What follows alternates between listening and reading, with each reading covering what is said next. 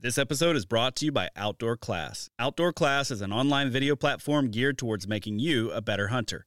Watch instructional videos taught by hunting experts like Remy Warren, Randy Newberg, and Corey Jacobson. After the hunt, learn how to prepare your harvest from world-class wild game chefs like Hank Shaw and Jamie Tagan. Whether it's your first year hunting or you grew up doing it, Outdoor Class will take your skills up a notch. Use code EMPIRE20 at checkout to save 20% off. Visit OutdoorClass.com to learn more. The Houndsman XP podcast is fueled by Joy Dog Food. Joy Dog Food has a rich tradition of supporting the Houndsman of America. Founded in 1945, Joy is proud of its history and the relationship it has built with the American Houndsman. And in 76 years, there's never been a recall. Made with 100% American-made high-quality ingredients, Joy Dog Food has one of the highest calorie-dense formulas on the market. For 76 years, this made-in-America product has kept hunting dogs in the field day after day, season after season. And when we say made in America, Joy has a long track record of fighting for American freedoms by being on the front lines against the animal rights movement and their extremist tactics. Joy will fuel your hounds and fight for your freedoms. Fueled by Joy.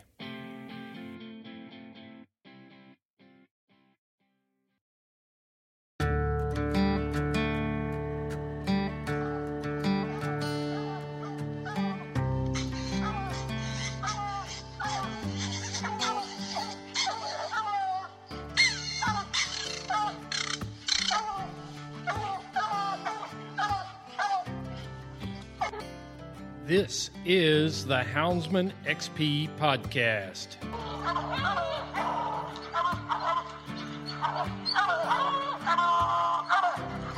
Good dog, get that bear. Get that bear in here.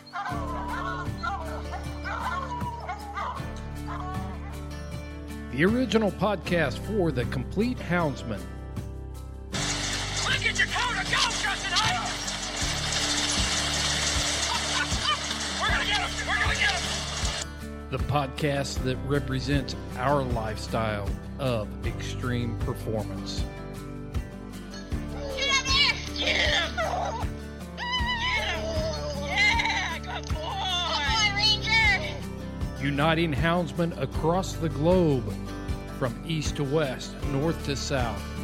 You know, if you're going to catch a cat or a lion, you know, you have to have teamwork. We take you to the wildest places on earth. Yeah, so how many days a week can you spend in that? As much as I can, to be honest with you. Anytime that I get, I'm out there. Join us for every heart-pounding adventure on Houndsman XP. I'll tell you like I tell everyone else, I'm going to hunt whether you're here or not, so you might as well be here.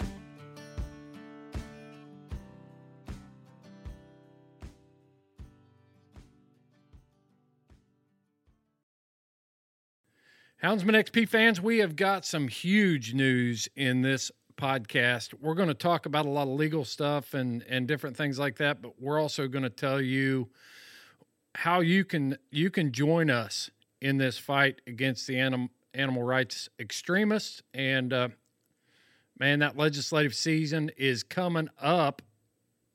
And if we're going to wait until January and start talking about this, we're already behind the eight ball. So we're going to start talking about it right now. And we're going to not only talk about it, we're doing stuff. I've got Sportsman's Alliance featured on this podcast. We're going to talk to Todd Adkins. He is the government affairs vice president for Sportsman's Alliance. We're going to break down the Vermont lawsuit that was filed for houndsmen on behalf of the houndsmen by Sportsman's Alliance. We're going to talk about the whole bill out in California about marketing to kids. We're going to talk about the lead ban on national wildlife refuges, and we're going to bring it all around and tell you and explain how important this is to you and why it's important to you.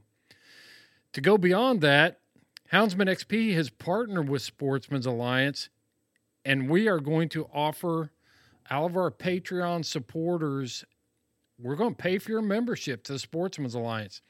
we're done talking. We're done sitting around trying to decide what to do and hand-wringing and trying to solve the world's problems on Facebook. We're going to step up and get something done. So to all of our faithful Patreon supporters, you've already made the statement that you want to support a show that supports you and wants to save this lifestyle, this heritage that we all enjoy so much, that we're so passionate about. So we're going to pay it back. We've made a deal with Sportsman's Alliance where your membership is going to be included in a Sportsman's Alliance membership as well. We're going to break it all down in this episode of the Houndsman XP podcast. It's great news, folks. I'm really excited about it. And the Old South Dog Box is rocking, and it is time to dump the box.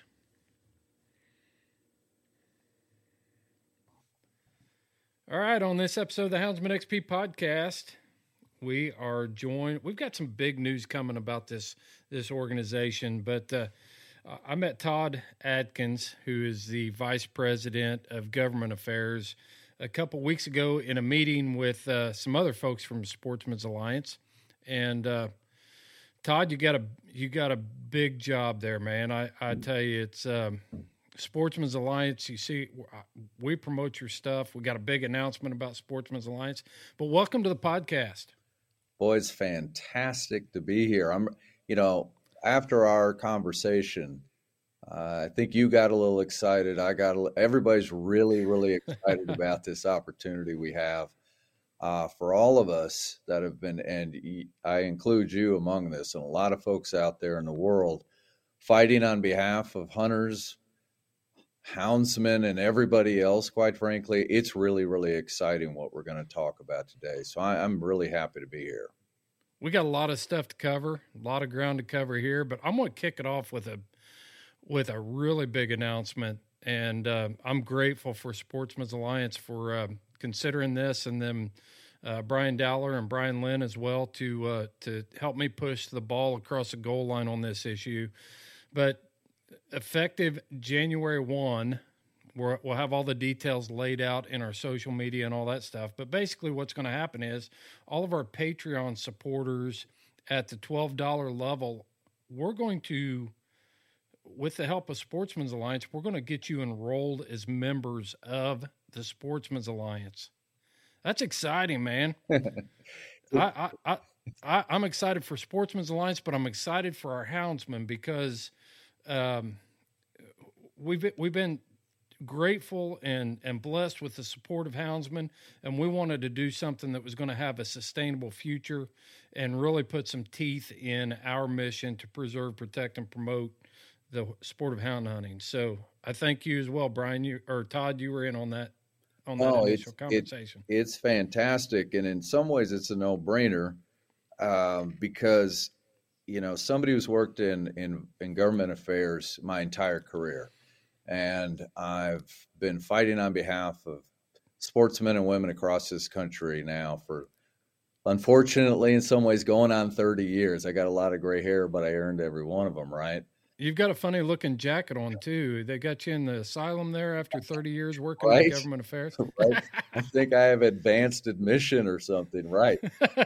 At the end of the day, what this has always been about for me, even though I've worked for some very large and what some would call powerful organizations, including the Sportsman's Alliance, it's always been about the folks I grew up with and my family members and my community members. And I've always understood that when I walk into a state capitol or the United States Congress or anything like that, it's always about the people out in the world that believe in what I do and bringing them to the public square to fight along with me.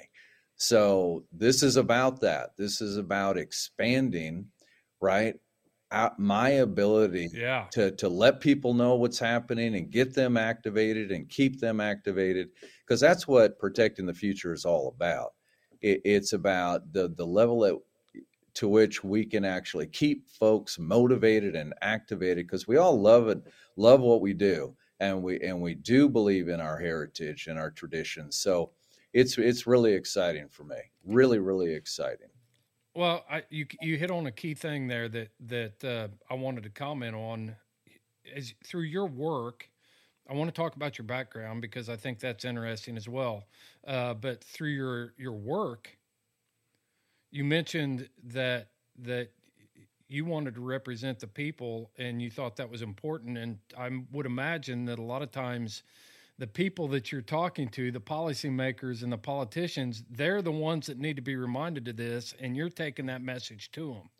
That's right. And like I said, it's always been about just conveying the message. I've understood for a very long time, and I guess there are some lobbyists who would boastfully claim otherwise, but the reality is elected officials, even folks who work in state or federal agencies, they respond to the constituents. That's the way it should be, and that's the way it is. It's not. Does it still happen? Does it really happen? It really does. And I'm reminded of this often that, we do fall into this belief at times that this is about the rich and powerful. And unless you got a ton of money or wear a really fancy suit or something, no, I'm reminded time and again, it's about whether or not the boss is the constituents. And I get real cynical. I say they want to keep their job. How do they keep their job? They make sure the constituents agree with them and will vote for them again. So activating folks to reach out, make that phone call, send that email, whatever it is. Trust me, at times it feels like we're slogging uphill, but that's how we win. That's how we win, keeping folks engaged and motivated. And I know a lot of your folks are right there. So I'm really excited to include them in this army that will carry forward to make sure that the right things happen when it comes to government. Let's come back to that, how we can be effective after we lay some of this other exciting stuff out. And maybe we can tie it into why you've been able to be effective. But Sportsman's Alliance, as long as I can remember, has been the premier organization that you guys have tackled the issues of hounds and hunting. And I mean, you've got a strong history for that. So by us coming into this partnership and agreement with Sportsman's Alliance, what do you see coming out of that? Oh, I got to tell you, like I said, I consider myself nothing but a messenger. And the more folks that I can inform and let know what's happening, to activate them into calling and emailing and all of that, that's what I see coming out of this, that in fact, the crowd that you talk to on a regular and routine basis will now have so much more information that they might not otherwise get just by being a member of the Sportsman's Alliance. They're going to get alerts. They're going to get newsletters. So they are going to be completely up to date about what's happening at the state level as well as the national level. And again, for me, the model has always been real simple. Is the phone ringing and is the message coming through to elected officials about what we want as their constituents. So for me, I've always kept the math that simple. I believe I've never won a bill, like killed a bill or passed a bill because I've made such a powerful individual argument. I believe, right? It just doesn't happen that way. It is about their constituents, the boss, letting them know how they feel about something. So it's just this constant kind of feedback. Sportsman's Alliance sends the message out. We alert folks. This bill is being heard in committee. You need to let folks know. Or this bill's coming up on the floor. You need to let folks know. And we've always, from the very beginning, we were founded in the late 70s. Hounds and hunting with dogs and hounds has always been among, our specialties, if you will, the folks that we're going to be first to the fight. We're going to be last to the fight.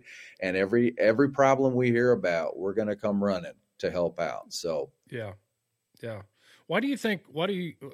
From your perspective, Todd, why do you think houndsmen and hunting with hounds has become such a favorite, if not easy target at times for the animal rights activists and the people that want to restrict our freedoms? Yeah, I think, the one thing we can never underestimate is they're just as smart as everybody else, frankly. And we disagree, obviously, vehemently with their worldview and the world they're trying to create, and all of the stuff that we do and all of the traditions we engage in that they just want to cancel outright. Okay, but they're smart. And it is just happens to be true that when you think of the hounding community, it is not one of the biggest constituencies among hunters generally, right? The other thing that they prey upon that is kind of within their arsenal and what we are constantly helping to remind folks of is they love to divide and conquer. They absolutely love to pick on somebody or target a particular activity. And they're hoping that the rest of the hunting community or outdoor community is just going to go, well, that's not me. That's not a big deal. And that has been a problem for us now going on 4 decades. Well, somebody might say, I'm a duck hunter. What do I care? Right. I'm a deer hunter. What do I care? The great thing about houndsmen that I've found, and this has been universally true in my experience, is they will come to the fight on behalf of other members of the broader community, right? So I think from the anti's perspective, number one, houndsmen aren't the largest constituency, like just coming after deer hunters, so to speak. And they're hoping that hunters will go ahead and allow the divide and conquer to kind of help them get what they want.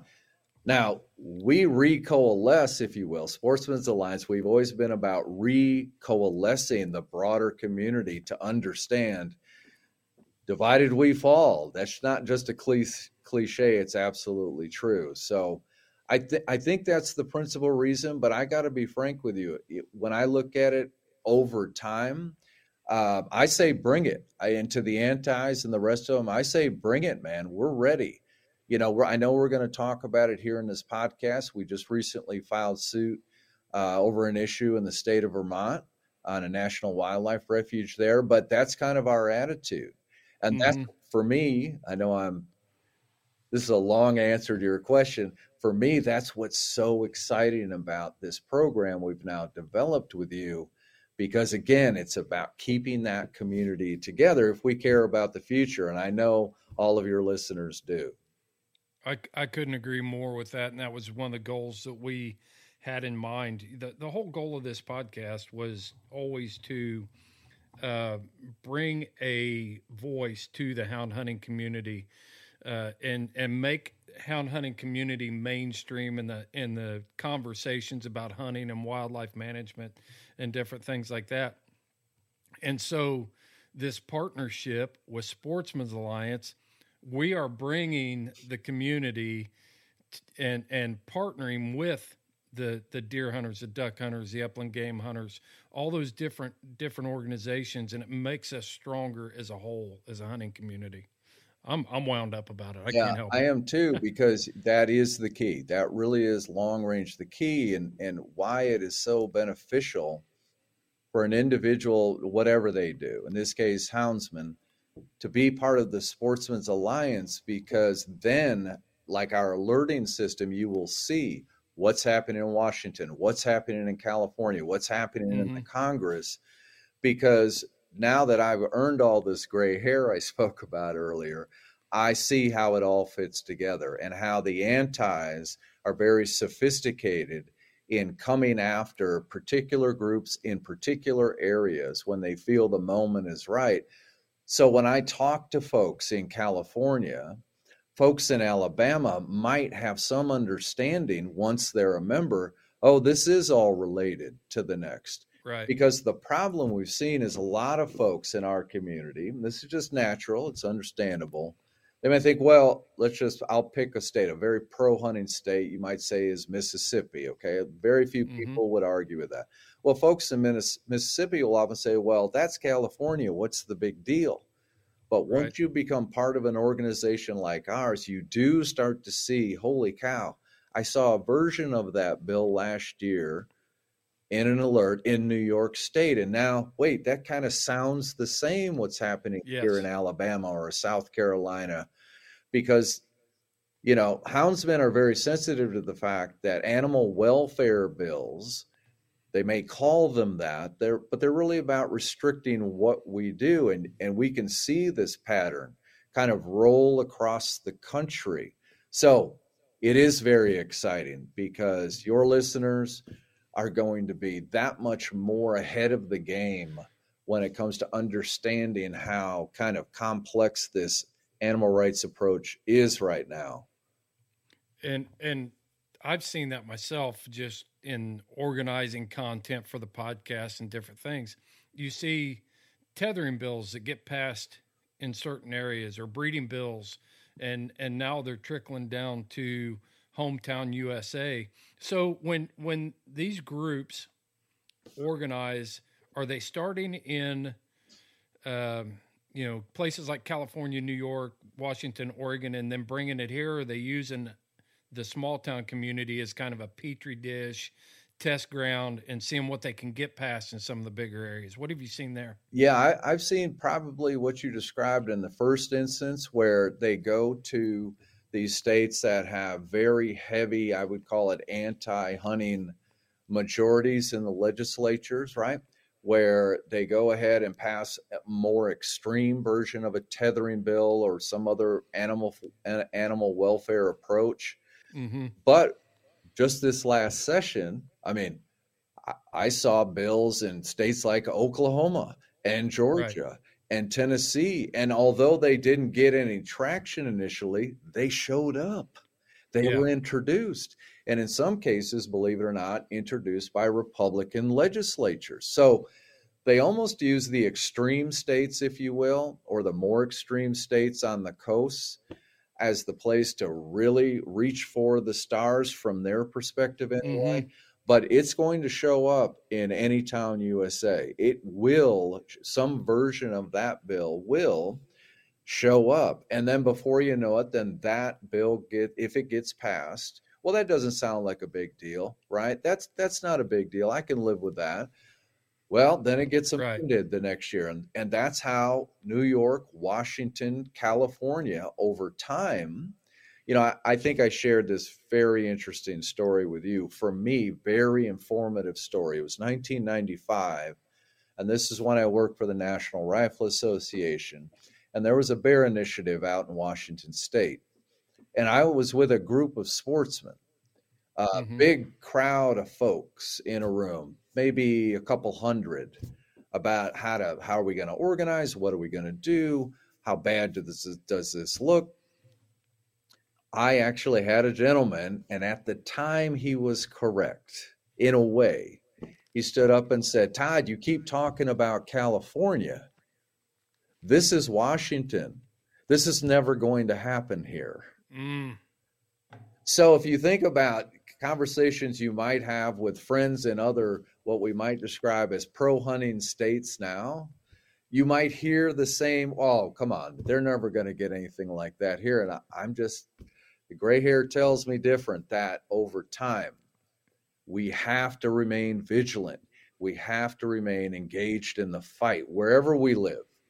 And that's not for me to say that any of these states where we've had severe restrictions passed, we've given up, because we haven't. In fact, we're actually fighting back right now in the court system in some of these states.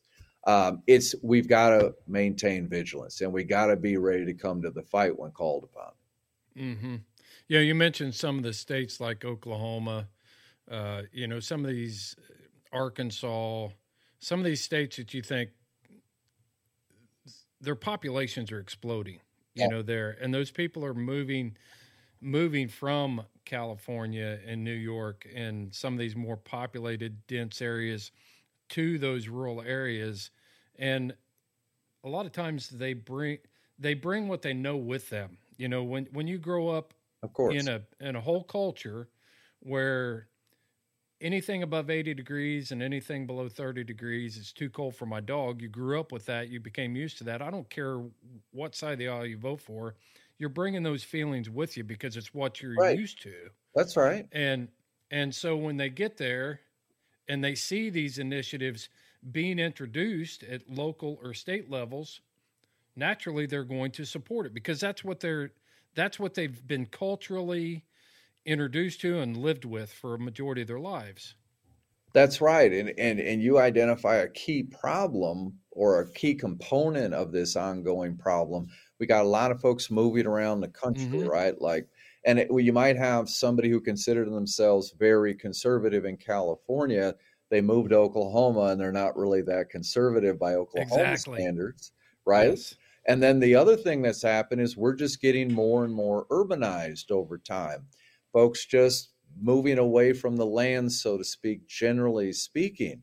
So they tend to, their attitudes towards X, Y, and Z also changes over time more naturally because they're in city environments and all of that. So yeah, it's again, a lot of folks that when we see these bills, they don't have ill intention in mind.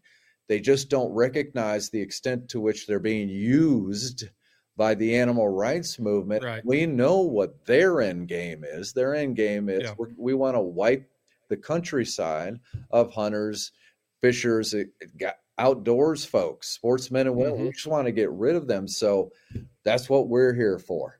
That's why right. We will go to Oklahoma or wherever to remind folks this is what the end game is all about. Before we move to the New Hampshire thing, I want to ask you one more question. And maybe some clarification. Being involved in different state organizations and different things in my lifetime, I have seen, people will pay their dues or they'll get a membership to an organization, and then they think they've done their part. I've done, here we go. I'm a member. Now go fix my problem. When you started this conversation, you were talking about the alerts, telling people that they need to get involved. Sportsman's Alliance, I want to make it very clear to our listeners that we can give you memberships, we can give you all this stuff, but tell us how important it is for people to take advantage of that information, and then what do you do with it? Yeah, and it's an excellent point to make and remind folks that, when it comes to activation, the American public, if we look at it this way, so our last election was a massive turnout from a historical perspective. 67% of eligible voters showed up to vote. Now, you might say, well, that's still only 67%, but by our own standards here in America, what turnout usually is, that was historic. Mm-hmm. You can cut that by a magnitude. I mean, bring it all the way down to less than 10%, the number of Americans who will actually reach out to their elected officials to say, I like this bill or I don't like this bill. Mm-hmm. I mean, it's much less than 10% of citizens will actually engage with their elected officials. So I hate to get theoretical about this. Think of that elected official. What do we want them to do? Do we want them to do what they think is right, or what their constituents think is right? Mm-hmm. So the point I'm trying to make is they're not actually hearing from their constituents. Right. And then we complain they're not doing what we want. When our folks will take the opportunity to actually pick up the phone, emails are a little less effective, or heaven forbid, folks actually show up in an elected official's office, knock, knock, knock, I'm one of your constituents. It is surprising to folks how effective they can actually be, because often the elected official says, I'm glad you showed up. Yeah. Because somebody finally told me the problems with this bill. Thank you so much. Mm-hmm. So what we tell our members is not only activate, but become a real resource to that elected official. And I can tell you, as somebody who watches it happen over and over and over again, the power constituents have to help, inform their elected officials can't be denied. It is unquestionable. So true enough, you could just send in your money and say, go do good work for us, and we'll do that. We will. Mm-hmm. But I'm telling you, when it comes to these issues, when you get that alert from Sportsman's Alliance, call, here's the committee members, go ahead and call, please call. I think a lot of people don't do it because they don't believe it actually has an impact. Oh my goodness, it has a massive impact. We are bigger than we believe we are. We have more power as individuals because the media is always, they love to tell us the story. It's about the rich and powerful and nobody else gets what they want. I see it when I'm in those offices, how powerful this level of activation can be. Just normal folks letting an elected official know, I don't like the bill, and here's why. It is extraordinarily important. Yeah. Yeah, I was talking to my representative at one time, and there was a bill on the table, and he explained that just a few, it's not as many people it doesn't take as many people as to get their attention as what we might think. Right. But when they start getting a lot of attention on it, then they know that they need to be acting. Yeah. So, and so it here's the great news with it is if they aren't getting any attention, that means your voice might be just a handful of people. And then you've got unquestionable power. But when we actually collectively join hands and say, yeah, we're going to reach out, and our members often do, then they get a lot of phone calls, and we often get the phone call back saying, man, holy cow, can you shut these phones off, please? No, right. Your constituents have an opinion or a voice, and that's just the way it is. Yeah. I hate to belabor the point, but early on in my career, again, when I worked for NRA, I would be in the office when the phone started ringing, when we activated folks. And I would ask, well, how many phone calls have you gotten today? Oh, I've gotten a lot. It's at least 15.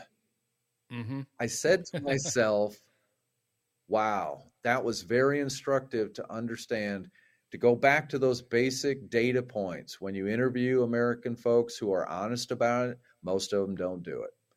And that's, we have the freedom to do one thing or another. I'm just saying it's a wonderful opportunity for us to say this space is important to us. This bill, this tethering bill, or this hunting restriction bill, whatever it is, we have more power than we often realize. So when you get that alert, follow through and watch what happens. Yeah. Right. Hey, we're getting ready to shift gears in this podcast. And before we do, this is a great spot to tell you about 3 companies that have put their name on the line and been willing to stand up and help us with the fight to preserve, protect, and promote this lifestyle of being a houndsman. You can find all of our sponsor companies on our new website at houndsmanxp.com, but let's talk about those companies. The first company is Dogs Are Treed, our longest standing sponsor of this show. Kevin and Nancy are serious about the future of houndsmen and the future of hound hunting. Not to mention the fact that they are producing the highest quality gear in the industry, from tie-outs to leashes to paws are protected, dogs are hydrated.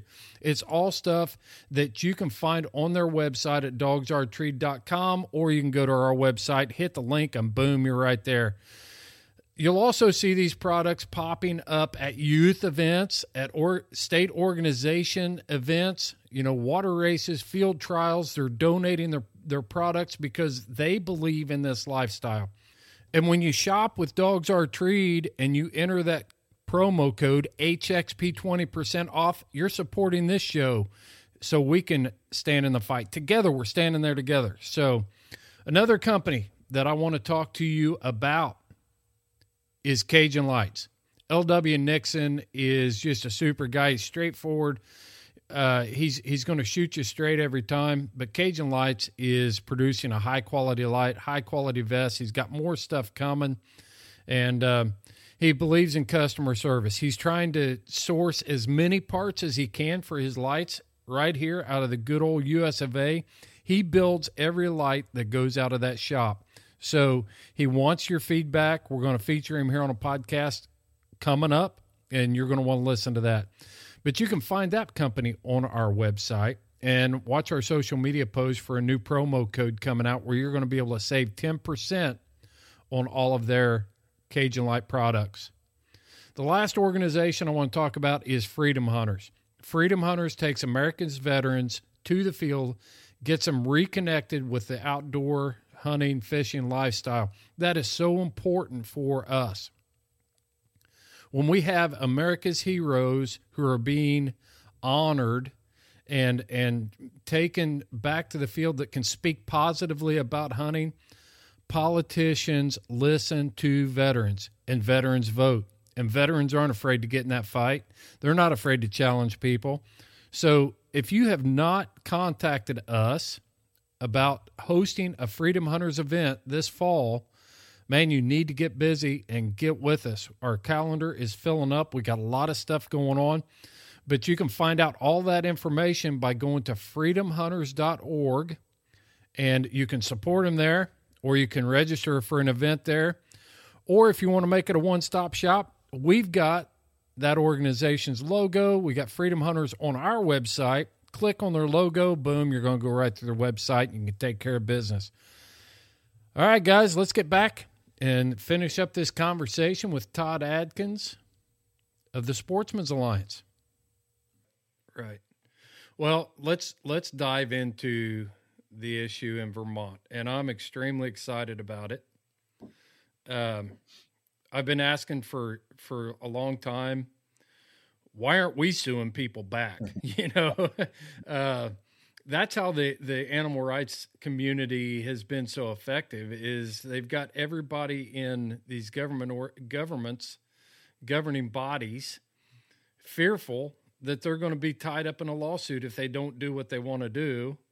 And so break down this Vermont lawsuit for our listeners and why it's so important. Sure. Yeah, number one, you're absolutely right. It has been a favored tool of the other side for a long time. Mm-hmm. And we're excited. We've kind of developed a new paradigm going forward, and we understand that black robes in many cases should be, as you've been asking for, should be a more routine part of what we do. Mm-hmm. In this case, as you said, I'm excited about it too. National wildlife refuges, this is public property, right? This is federal, national, public property. And Sportsman's Alliance has been fighting for a long time to make sure that our outdoor traditions, this is public land, shall be a priority use in such areas unless there's some finding that it's incompatible for whatever reason, right? Mm-hmm. We've been fighting since the 1990s.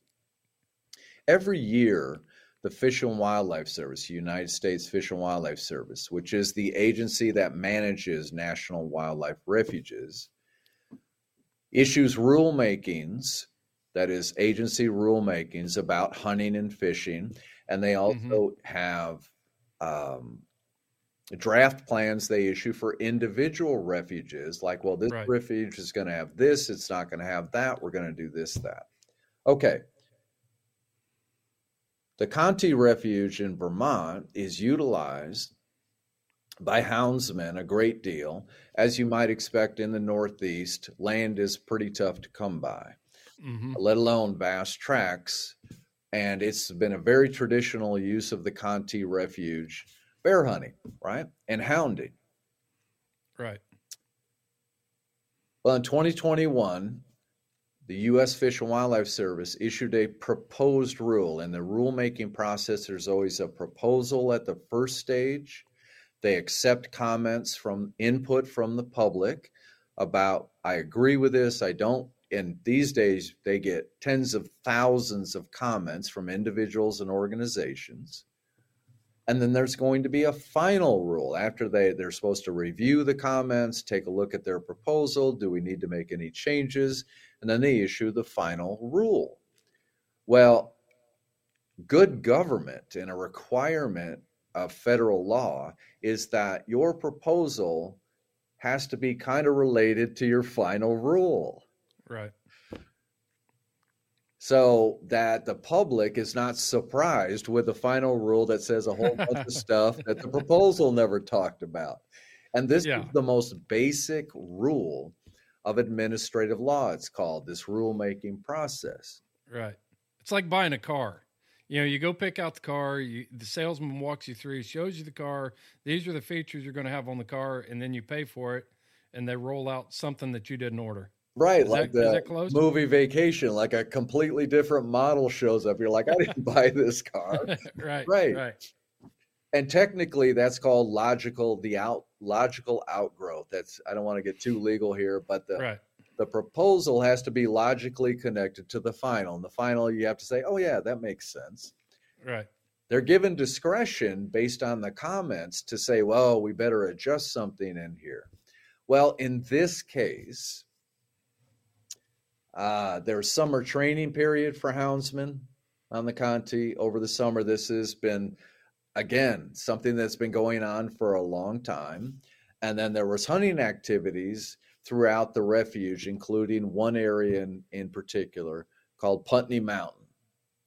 Okay, the proposal mentions nothing about changing that reality that's existed on the Conti Refuge for a long time. Nothing about problems with hounding. We're not going to change. They don't mention anything.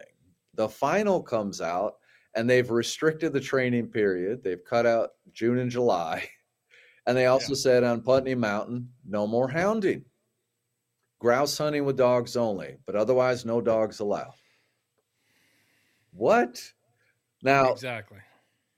Again, we don't know whether or not there was any type of weird meetings about this because we don't know anything. That's kind of the proposal. We were not provided, we meaning the hunting community, any notice that this was under consideration. The final rule just kind of comes out of left field. It's that car I never bought, right? Being pulled around by the sales.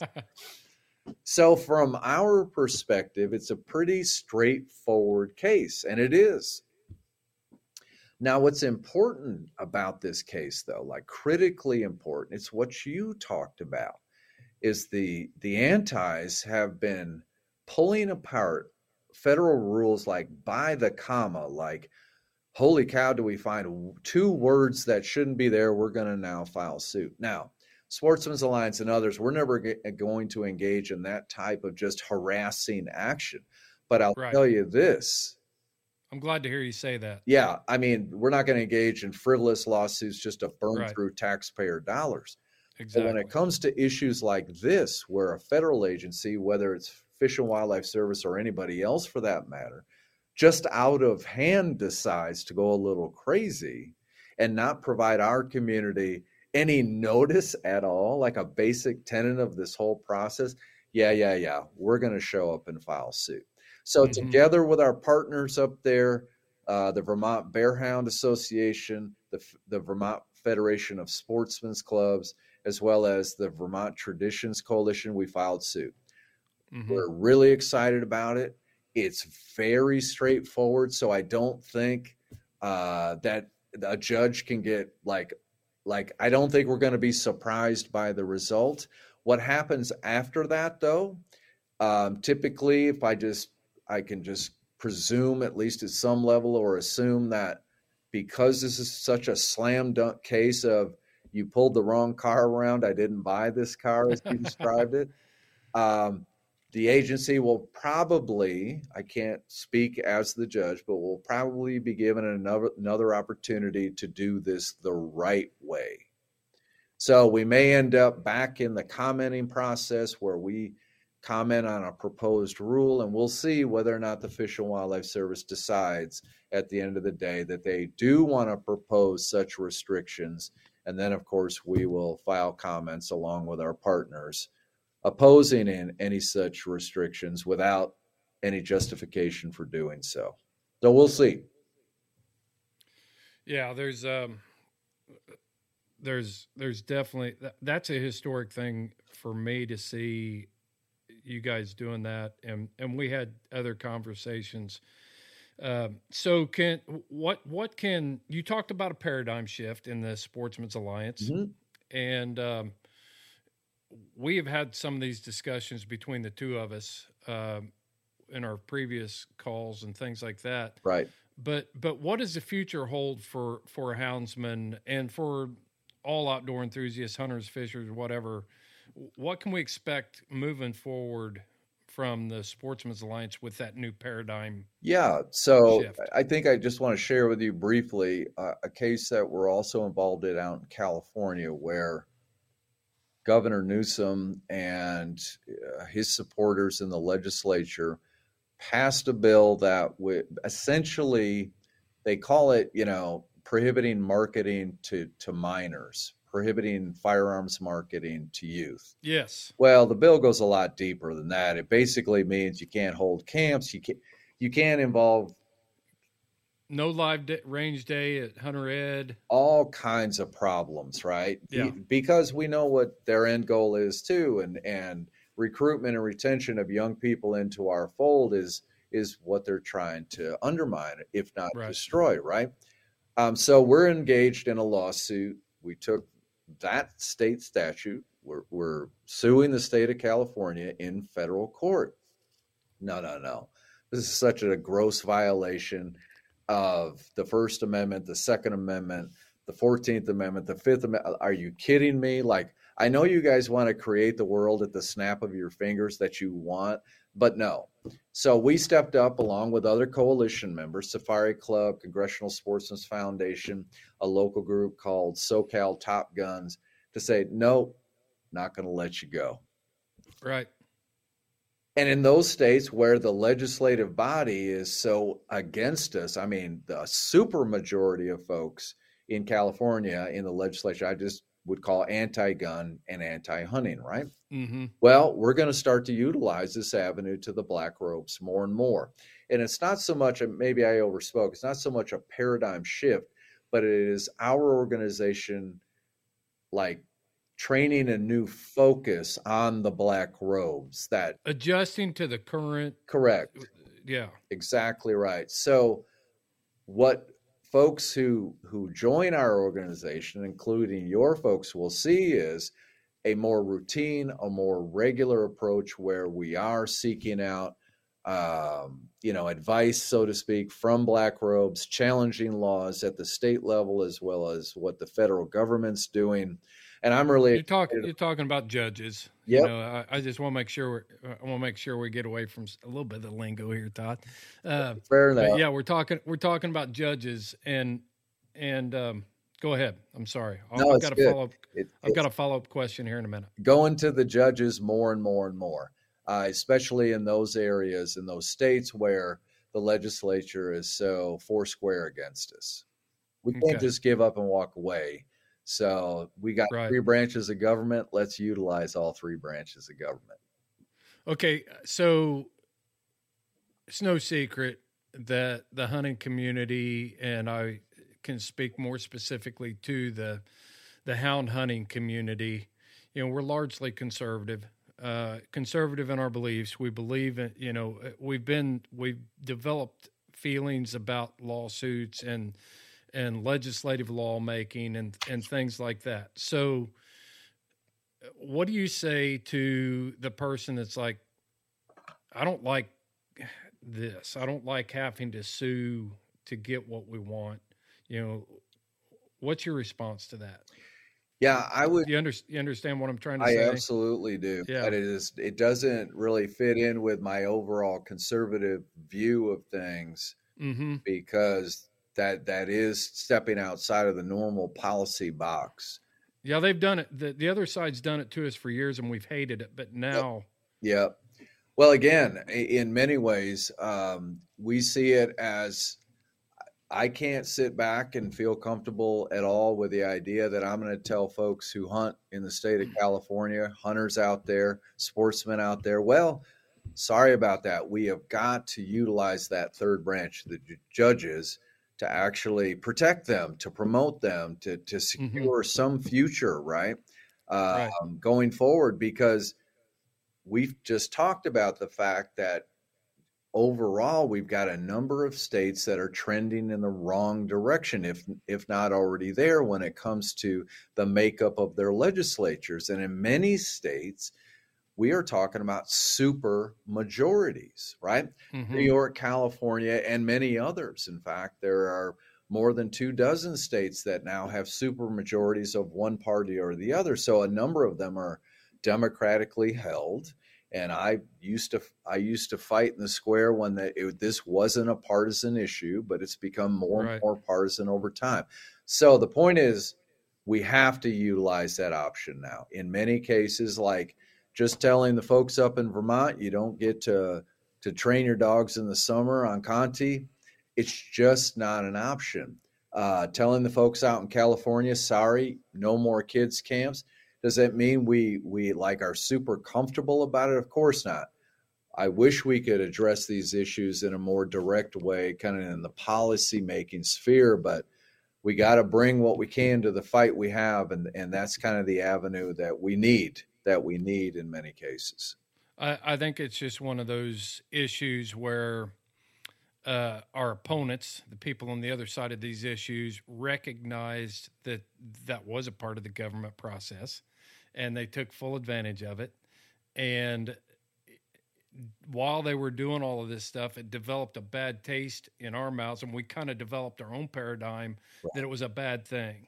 Right. And now we're seeing, hey, it can be an effective thing. And just like you alluded to, some of these places with those super majorities, there is no other option. Right. You know, this stuff's getting crammed down our throats, and you can't fix it every time through the governor's office and through your legislative bodies if you're just outmanned and outgunned at every corner. So, that's right. It's exactly right. So I can sleep well knowing that our founding generation was pretty smart and they built 3 branches for a reason. Right. So we will. I want to protect our folks. I want to promote these traditions I care about. So sure. The black robes or the judges, as you call them, is where we got to go sometimes. You got to talk simple to country boys like me. Well, I'm a country boy too. Yeah, you are. You grew up in northern Indiana, southern Michigan, right? That's right. Middle of nowhere. Yeah. Well, I went to high school in South Bend, so that's a little bit not the middle of nowhere, but no. I was born in Southwest Michigan, a rural farming community, and I picked up black robes somewhere along the way, but you're right. Those are the judges. Yeah. We talked to Brian Lynn a few weeks ago, and one of the things we covered was the ban of lead shot on our national wildlife refuges. And recently we saw that went to final rule by the U.S. Fish and Wildlife Service. That's right.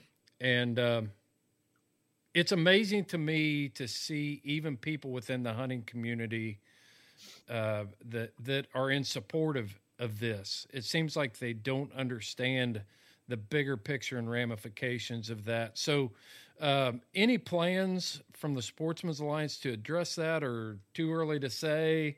You don't want to let that one out of the bag, or what's your feelings on it? I can say where we've been, and we've certainly been in opposition to, but when Fish and Wildlife Service proposed that, again, back to that rulemaking process, we opposed it then. When they issued the final, we kind of issued a release. We oppose this now, but you raise an important issue, and this is a long-term issue for us, is there are members of the community who say lead is toxic. What's the big deal? Let's go ahead and do this. And I understand that at some level, because it is true that lead is toxic. Okay. Yeah, we don't put lead in paint anymore because of baby cribs, and we can still paint stuff. So, what's the big deal? That's right. And the problem with what's the big deal is there is a massive unknown here. And the unknown is, I can just say, hey, the last 10, 12, 15 years, I walk into a lot of stores and there's empty ammo shelves. Let alone I'm paying a heck of a lot more for everything than I ever did before. Now, we could get into what caused that. That's not important right now for our discussion. Let's just say we convert everything to non-toxic. Now, I know this isn't going to happen overnight. Right, there you go. Yeah, copper solid bullet right there. There you go. We don't know what that does to the production of ammunition, the supply chain of ammunition, or the cost of ammunition. We don't know. Let's just say you held up that copper bullet, right? Well, if all bullets are now copper, What does that do to the price of copper? I don't know. Right. And I don't think anybody has a totally firm grasp on that. So while it's absolutely true that lead is toxic, they haven't brought enough evidence of the negative kind of implications of lead use on various and sundry wildlife populations to convince me that the true impact on the hunting community or the fishing community is outweighed by that. Because holy cow, I was talking to a guy just a couple days ago and he said, well, Todd, I spend $10 a round to go turkey hunting right now. And I said, okay, that is a lot. Like, holy cow, right? But what if that's $40 a round? Who is going to give up hunting and not really understand why? Like, all the folks that we know have drifted away from hunting. There's a whole host of things that have kind of forced that. Access issues, cost issues, complexity of regulation. There's a whole lot of reasons for that. But I'll tell you what, it just seems way too commonsensical to me to fight with if a round to go turkey hunting or whatever jumps from $10 to $20 to $30. It seems like we're telling folks who don't have like piles of cash laying around, yeah, oh, well, it's really expensive now, because we don't know what a conversion to a full non-toxic approach for hunting and fishing, what that does to supply chain and overall cost. Does it mean now I never can find ammunition that works? Does it mean every box I try to buy is over $100? I'm not trying to scream the sky's falling. Nobody will analyze that. And so what we complained about to Fish and Wildlife Service was, you've got to take that into consideration. So you give us the studies about eagle populations being harmed in some, okay, but what about the humans, the hunters, the anglers, and whether or not that community, we're going to see more fall off in that community or costs among that community skyrocketing? That should be part of our equation. I can drive through a windmill field that's not very far from Columbus, and I know from the science that eagles, neotropical migrant birds, by the ton are killed by those. Yes. But we in America you have to make that calculation. I was getting ready to bring that up. Is cleaner energy, does the benefits of cleaner energy outweigh the loss of all these wildlife populations? Well, you have to make that calculation when it comes to lead ammo and fishing tackle too. You can't just say, well, if wildlife is being harmed, we need to go ahead and do it. No. You actually have to look at the whole equation. And for me, my community, hunters and anglers, I'm like, yeah, you better do more than just brush that aside. You have to figure out what the impact on us will be, and then we'll compare that to the impact on fish and wildlife populations and make an appropriate decision. That's all we're asking for. That's one of the things that I've brought up in response to this. The raptors are eating lead particles in as carrion from leftover wildlife. Right. Nobody wants to talk about the hundreds of thousands of raptors that are killed in windmill fields. Nobody wants to talk about the raptors that are flying into skyscrapers, those glass skyscrapers, and killing themselves on the side of buildings, semi-trucks, any of these other things. But all of a sudden it's like, oh, well, we're going to do this. And you can't tell me it was by happenstance that it started on refuges, because most people believe that refuges are not really open for hunting anyway. That's the overall belief. Oh, it's a refuge. You really can't hunt there anyway. Right. You can't tell me that that's not going to creep over to our national forest property and all federally controlled properties. And then once that's established, the U.S. Fish and Wildlife Service is going to start holding back Pittman-Robertson money from states that don't enact this on their state wildlife management areas.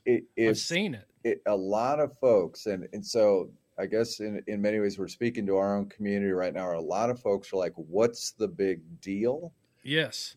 You know, we've Address got, that. I saw the bullets in store. I don't use it, but what's the big deal? It's already there.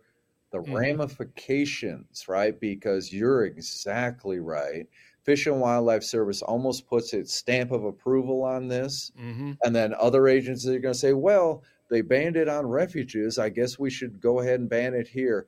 And again, without evaluating the true impact on the users, right? At the end of the day, just saying, well, there's enough science there, some eagles, blah, blah, blah. And then moving on. And before you know it, it becomes a snowball. Again, I'm not trying to be the sky's falling guy, but I've watched this happen in other issue areas. Yes. And then it drifts down to the states. I mean, you think about a state like Iowa as an example, a lot of bald eagles show up in the winter in Iowa. Well, based on what Fish and Wildlife Service is doing here, and then what other federal agencies might do, it almost becomes an automatic thing like, well, who are we to question the Fish and Wildlife Service or anybody else? And yeah, you're exactly right. And so then we have, again, a nationwide lead ban. But let's just go ahead and fast forward. If this trail of tears continues, right? We have a nationwide ban. I don't know what those shelves look like, and I don't know how much each of those boxes costs. Because nobody will do that work. Nobody will say, yes, we put a windmill field in because of X, Y. You have to present evidence of the costs and the benefits, and then we're supposed to, anyway, make an informed decision about what the best policy is. Yeah, for sure. For sure. Well, you grew up as a houndsman. You grew up coon hunting, and I did. You know, we talked a little bit about that. I did. Coon hunting, black and tans mostly. Once in a while, a red bone. One walker, because that sucker could tree and signal really well. But yeah, because we were in southern Michigan, I know there were a lot of houndsmen going after bear and everything else up north, but I never had the opportunity as a kid. But yeah, hounds were always around. It's music to my ears, right? I've tried since then to convince my wife she won't go there, right? But yeah, she's smart. It was first hunting I ever did. It was over those black and tans, so to speak. Yeah, I just bring that up so our listeners will know that we're partnering with people that know where we're coming from and things like that, and I think it adds credibility and after just the track record with Sportsman's Alliance, and then being able to talk to you about what's really going on over there, I think it just gives people some comfort that we're partnering with the right people here. So, well, no doubt it's a great office to be in from just that perspective, because we don't have any folks who are just here from a clerical sense, like an administrative sense. Yeah, who just kind of here to do a role. I mean, everybody, we talk about it. What'd you do this weekend? Well, like dove hunted. Went up in the area because we're in Ohio. Walleye fishing. We're all outdoors folks. We all hunt, fish. Now I'm the only, I think I was actually a professional trapper for a while. So really? I tend to be the big trapper of the group. I think that's true. But everybody's doing everything here. We're the real deal. And I've been in other places I've worked where and I don't think this is necessarily a bad thing. Not everybody was engaged, but we're all engaged. It's just a cool place to work from that perspective. Yeah. You talked about trapping, and I don't know how you are on time, but I want to talk about the Texas issue on mountain lion trapping. Yeah. And the initiative that they've started, the 5-year study down there to include, hunters, trappers, and even the animal welfare community, which drives me nuts. But yeah, have you been tracking anything on that? I have, and I'm going to be going down the middle of the month to attend that annual meeting with those good folks. And there we go. That's Texas. Now, if that isn't proof that they're going to show up everywhere, I don't know what is, quite frankly. Right. And I've talked to folks down there about the way West Texas, what a trap line in West Texas looks like. Holy cow. Right. But I think that's a very good agency. It's run by obviously folks from our side of the aisle, so to speak, and how they view hunting, fishing, trapping, everything. But for me, again, it's another wake up call. They're going to show up everywhere, and they know when it comes to mountain lions, they know that there are a lot of folks who kind of don't understand hunting, trapping, etc. It's a fuzzy face to them, and it's cute and all that other, stuff. Look, we've got folks who have just not been brought up with an understanding. As you said, they just don't have this base understanding of the way the North American model works or is expected to work or can work, or the value of trapping, the reasons we trap, and why a population just can't be allowed to just run amok, so to speak. So I feel good about it, at least right now. But again, it serves as an important wake-up call that they're going to show up everywhere. And they're always been well-funded. They're probably more well-funded than they've ever been. I'm talking about the antis.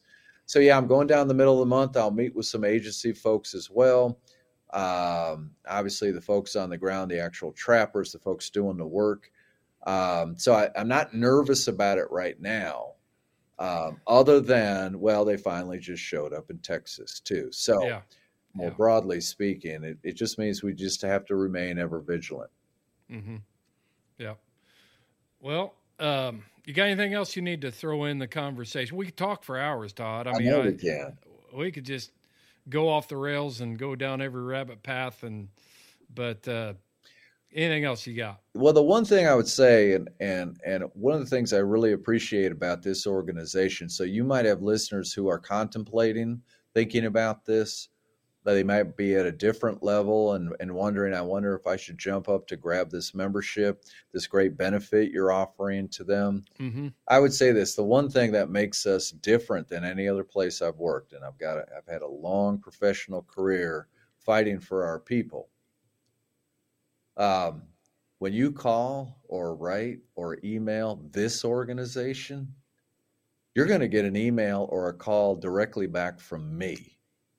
If you've got a problem with a bill somewhere or want more information about, oh, holy cow, I got that alert, what does this actually mean for me? Because I live in whatever state, you're gonna get a call back from me. We are very appreciative of the folks who come to fight with us.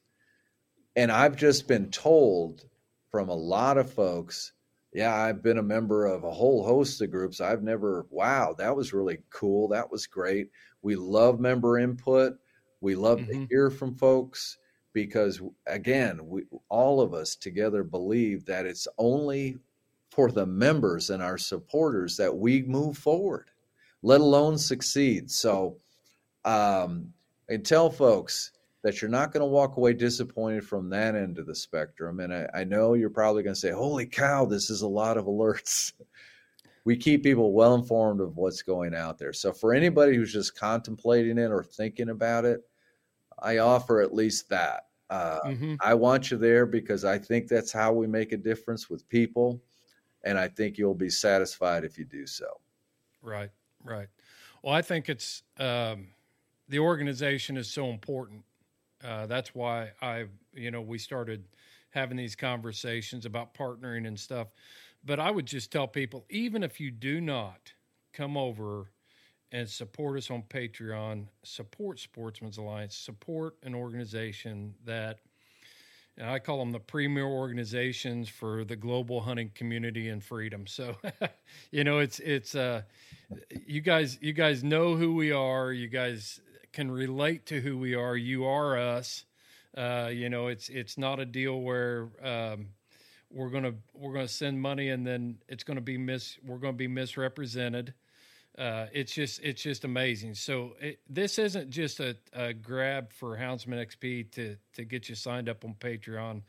We did it because we wanted to do things that were sustainable, and we wanted to move our community closer to the mainstream in the conversations about hunting and being effective as a group of outdoors people. So, Todd, thank you, man. Thanks for bringing Sportsman's Alliance, to where it is and inviting us in like that and welcoming us. Oh, thank you. Again, I can't tell you how excited about it I am. And I hope at some level you can invite me back, and maybe when we have some big issues popping, we can talk to folks about things that all of us care about, right? Yes. I can guarantee you, maybe in January or February, that there will be well over, I'd say 12 to 15 tethering bills at least. Mm-hmm. There's going to be a whole lot of other things we have to fight too. So maybe once things really start cooking, I can come back and let folks know what's going on. And it's not always good news. I'll bring the good news too. Right. But to remind folks, yeah, they keep coming for us, and we'll keep punching back. Right. One of the things I'm hearing, the drums are rolling. I'm kind of hearing the drums right now is they're coming after mountain lion hunting again in Colorado next year, and it's going to be through ballot initiative. It's not going to be through the rules making process. Right. They tried that, they failed, and so that's why we're making the push now. We can't afford to lose one more. I don't want to give up one more single freedom we have, not one single one. And if we can help prevent that, then that's what we're going to do. And we'll sink this ship trying. So, indeed. Exactly right. Yeah. Well, Todd, thank you very much. And do stay in touch. We'll talk off air and kind of get a game plan together, how we can make this an avenue for you to get that word and that news out as often as we need to. Appreciate you. All right. We do. Thanks, Todd. And that's going to do it for this episode of the Houndsman XP podcast. I'm serious, folks. We're not messing around anymore. You want to be in this fight. You want to be able to tell your grandkids that you were involved in this. Join us. Please consider it. And you can find all the information you need on this at houndsmanxp.com. Hit the support tab. It'll take you over to Patreon. And make sure you fill out your information, your profile completely. We absolutely have to have your name and your address and an email address for you to include you on the rolls. Until next time, folks, you follow your hounds and I'll follow mine.